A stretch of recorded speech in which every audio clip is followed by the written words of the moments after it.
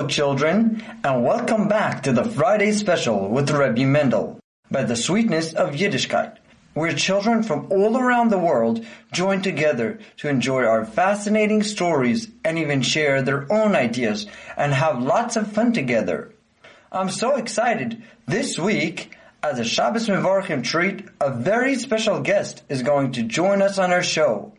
The well-known speaker and storyteller, Rabbi Fischel Schachter. Coming up soon, so hold on tight and don't lose out on this flight.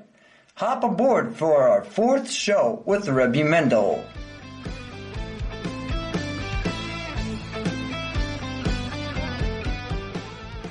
We all know, children, that the Torah is very careful with every word and every letter that is written in it. No note is there without a reason. Yet in this week's parsha, it doesn't seem like the Torah is taking it very short with the story of Eliezer Eved Avraham.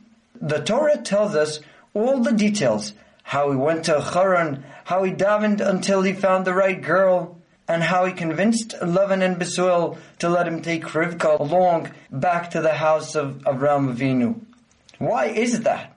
Why does the Torah describe the story with such length? Before explaining this, I want to tell you, children, how hard it was for Eliezer to carry out this task. You know, Eliezer was very loyal to Avraham. He was very close to him and helped him with whatever he needed. The Gemara says that he even learned Avraham Avinu's holy ways in order to teach them to Yitzchak and to other people. When the time had finally come for Yitzchak to get married, Eliezer was full of hope that now he would get the great privilege that he truly deserved, and his own daughter would marry Avram's son, Yitzchak. But Avram was not interested in that, and even put Eliezer himself in charge of finding a different girl. Now think about it, children. It's not easy. Imagine to yourself, if your mother would send you to buy an ice cream only for your brother, not for yourself because you don't deserve it, I don't think you'd be very excited to go to the ice cream store. Avraham Avinu knew that Eliezer wanted Yitzchak to be his son-in-law, so he made him swear that he would not take any other girl before trying to find a girl from his own family in Haran. Now, I'm sure Eliezer could have gone there with no motivation. He would give a little search around and come back empty-handed, claiming that he tried his best, but just could not find the right match. Then Avraham would have had no other choice but to take Eliezer's daughter. And how lucky Eliezer would have been. But that wasn't the case. With all the pain and insult that filled his mind, Eliezer went with a heart full of love to Avraham, hoping that he would find just the kind of girl that Avraham wished for.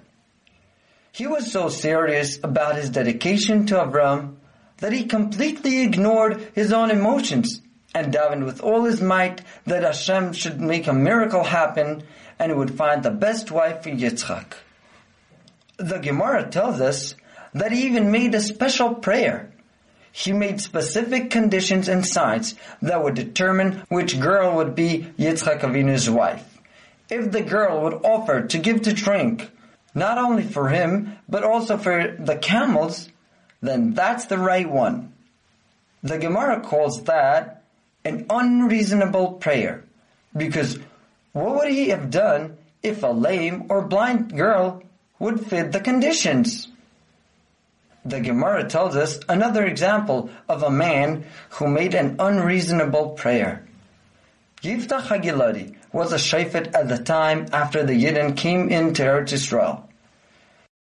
Once, after he succeeded very well at war with the Goyim, he was so proud that he swore that the first to welcome him when he arrives back home will be offered to Hashem as a korban. Now, of course, he referred to the sheep he had, but since Hashem saw that he was proud of himself, so Hashem made his tefillah go wrong. Guess what happened? When he arrived back home, the one who welcomed him first was his only daughter. Uh-oh, However, by Eliezer, it didn't go that way. Hashem went all along with his conditions. You know why? Because Hashem saw how loyal Eliezer was to the great tzaddik Avraham Avinu. Hashem saw how much Eliezer loved him and wanted to fulfill his mission. So Hashem made it work out in the best way. And Rivka Meinu was the perfect girl who matched Eliezer's conditions and became the mother of Klal Yisrael. After Eliezer came with Rivka to Avraham and Yiftach, they still suspected him that he might have done something wrong. What do you think Eliezer said to them then?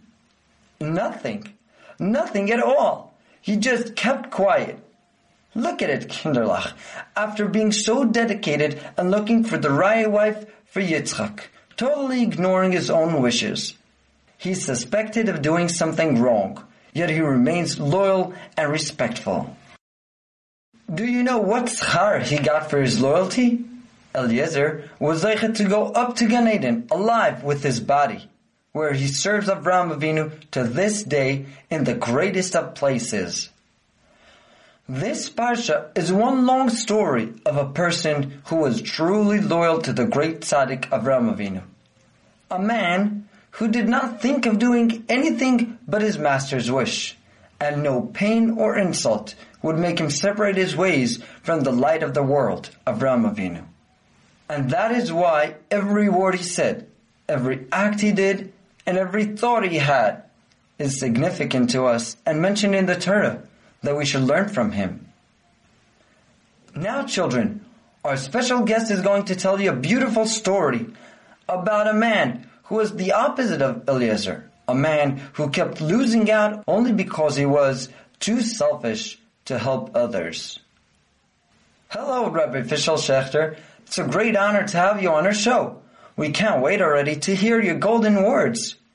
Thank you, Kinderlach. Thank you, Rebbi Mendel, for giving me this wonderful, wonderful opportunity to be able to talk to myself. What? Talk to myself? But I'm not talking to myself, I'm talking to you. Nah. Children, such wonderful Talmidei Chachamim like yourself, you don't need to hear from me. But I need to talk to myself. There are certain things that I have to work on. Now, if I'm going to stand in the street and get onto a milk crate and talk to myself, people may think, but this way, if I have a chance to tell you a story or talk to you, so it gives me an opportunity to talk to myself, and I don't look funny. I'm just saying I'm talking to the Kinderlach of sweetness of Yiddishkeit. So therefore, I thank you so much. Oh yes, by the way, my name is Fischel Schachter. So if you ever see me talking to myself, you should know I'm really talking to myself. But sometimes there are certain things we have to keep saying to ourselves, like stop complaining and be happy. Baruch Hashem, and Hashem says to all the malachim and shemayim, look, you thought that the Yidden are going to stop learning Torah if I close down the shuls? No, they're going to figure out a way. And don't you ever dare say anything bad about any Yid, because look what they're doing. Look what they're doing. Look at all these boys getting together and learning. That's what Hashem says to the Yetzer Hara, don't you ever dare try to stop us. So I want to tell you a story. Once there was a man, he went around saying, I have a terrible mazel. Whatever I do, I have a terrible, terrible mazel. He was so angry. And then they told him, this is a mashal. And then they told him that somewhere far off in the forest, there's the malach that's in charge of mazel. Go talk to him. Tell him that you have a very bad mazel. I'm going to go talk to him. And he walked deep into the forest. And as he's walking in the forest, he trips over something. Ouch! What's that? And there was a lion there. And the lion said, I'm a sick lion. Help me. I'm such a sick lion. Please help me. I don't know. How am I supposed to help you? And I never heard of a lion talking. No, please, I heard you're going to the malach that's in charge of mazel. Can you please tell that malach? He should help me. What? How do you know where I'm going? You're such a yenta. Who knows what a yenta is? I mean, someone like mixes into someone else's business. No, I'm not going to the malach. No way to talk about you. I'm going for myself. Goodbye. And then he keeps on walking, and he's walking and walking. And finally, he wants to rest up against a tree. And he leans against the tree, and boom! A huge big coconut falls on his head. Youch, he says. Youch, it hurts so badly. Ouch, ouch, ouch. And he's so angry, he starts shaking the tree. So you know what happened when he shook the tree? Another 5 coconuts came on his head. Ouch, ouch, ouch! And the tree said, why are you shaking me? Oh, no. First the lion talks, now the tree talks. What do you want? Why are you shaking me? What? I heard you're going to the Malach that's in charge of Mazel. Ask him why I have such a bad Mazel. I don't believe this. Not only does the tree talk, he knows where I'm going. No, I'm not going to help you. Did you hear that? I'm not going. I'm going to help myself, and that's it. And he kept on walking. And then he saw a girl, and the girl was crying. Can you help me? And he goes, no. No, we don't understand. I'm a princess. Yeah, sure. No, really. And my father's the king. And my father threw me out of the palace. Please. I heard you're going to the Malach that's in charge of Mazel. How do you know? I'm telling you. Can you ask him why I have such a... I'm not asking him nothing. I'm sick and tired of helping everyone else. No! I'm only going to help myself. And finally he comes to the tree where the Malach is. And he says, you're the Malach that's in charge of Mazel? Yes.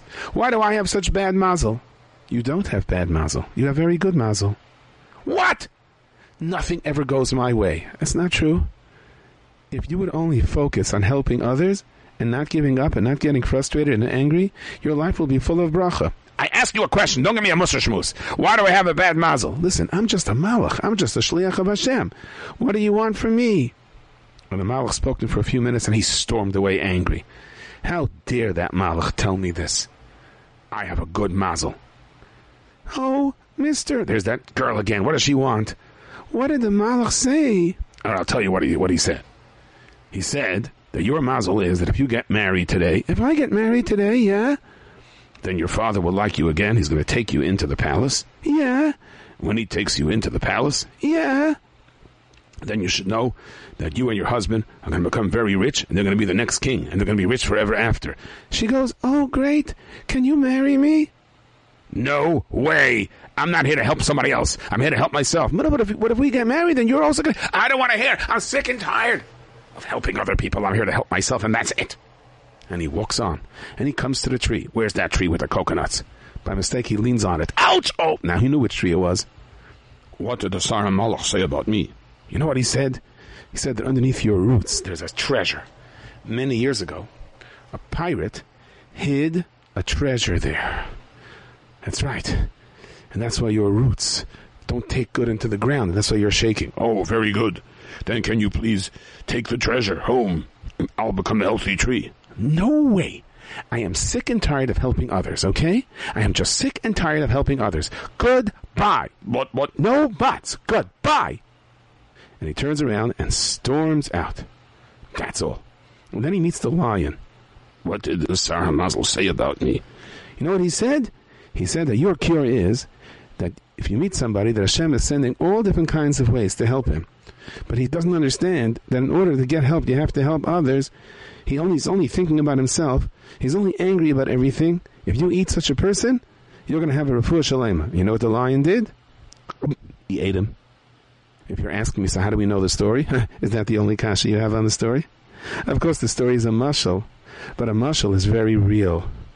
Because Hashem says, I have so much bracha for you. I just need you to see the good in things. I know for Kinderlach, it's not so easy now.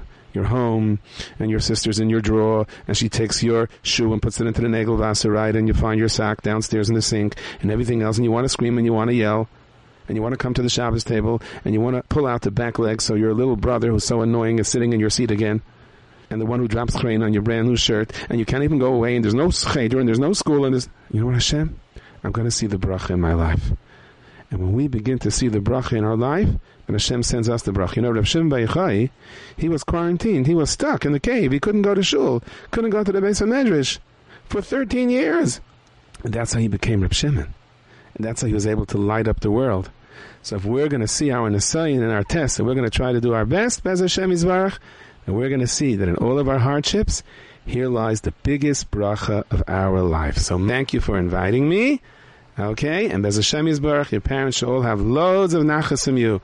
Should all grow up to be Talmidei Chachamim, with Simcha and Nachas, and Be'ez Hashem Yisbarach, hopefully, maybe this Miron will all be in Eretz Yisrael together, V'Eliyahu Hanavi, and the Gula Shleima. Amen. Bye, everyone. We appreciate your time very much, Rabbi Schachter, and we all wish you a wonderful Shabbos and all the best. Okay, you're welcome. Bye-bye. Please leave a message after the beep. Hello, Rebbi Mendel. My name is Yidel, and I am 10 years old. I live in Lakewood, New Jersey. My sweet kite is that I thank Hashem for being a Yid and for giving us the Torah that makes us different from the Goyim. Thank you for your beautiful show. Bye. End of messages. Now, dear children, do you think you can be more thoughtful of others, especially those that you owe your loyalty to? Well then, make sure to share with us. Please record yourself and tell us what your sweet kite is.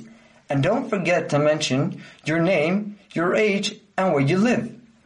Then ask an adult to email it to thesweetkite@gmail.com. THESWEETKEIT@gmail.com, or WhatsApp to 00-972-58323-9909, and we'll make sure to play it on our next podcast. See you all on our next show.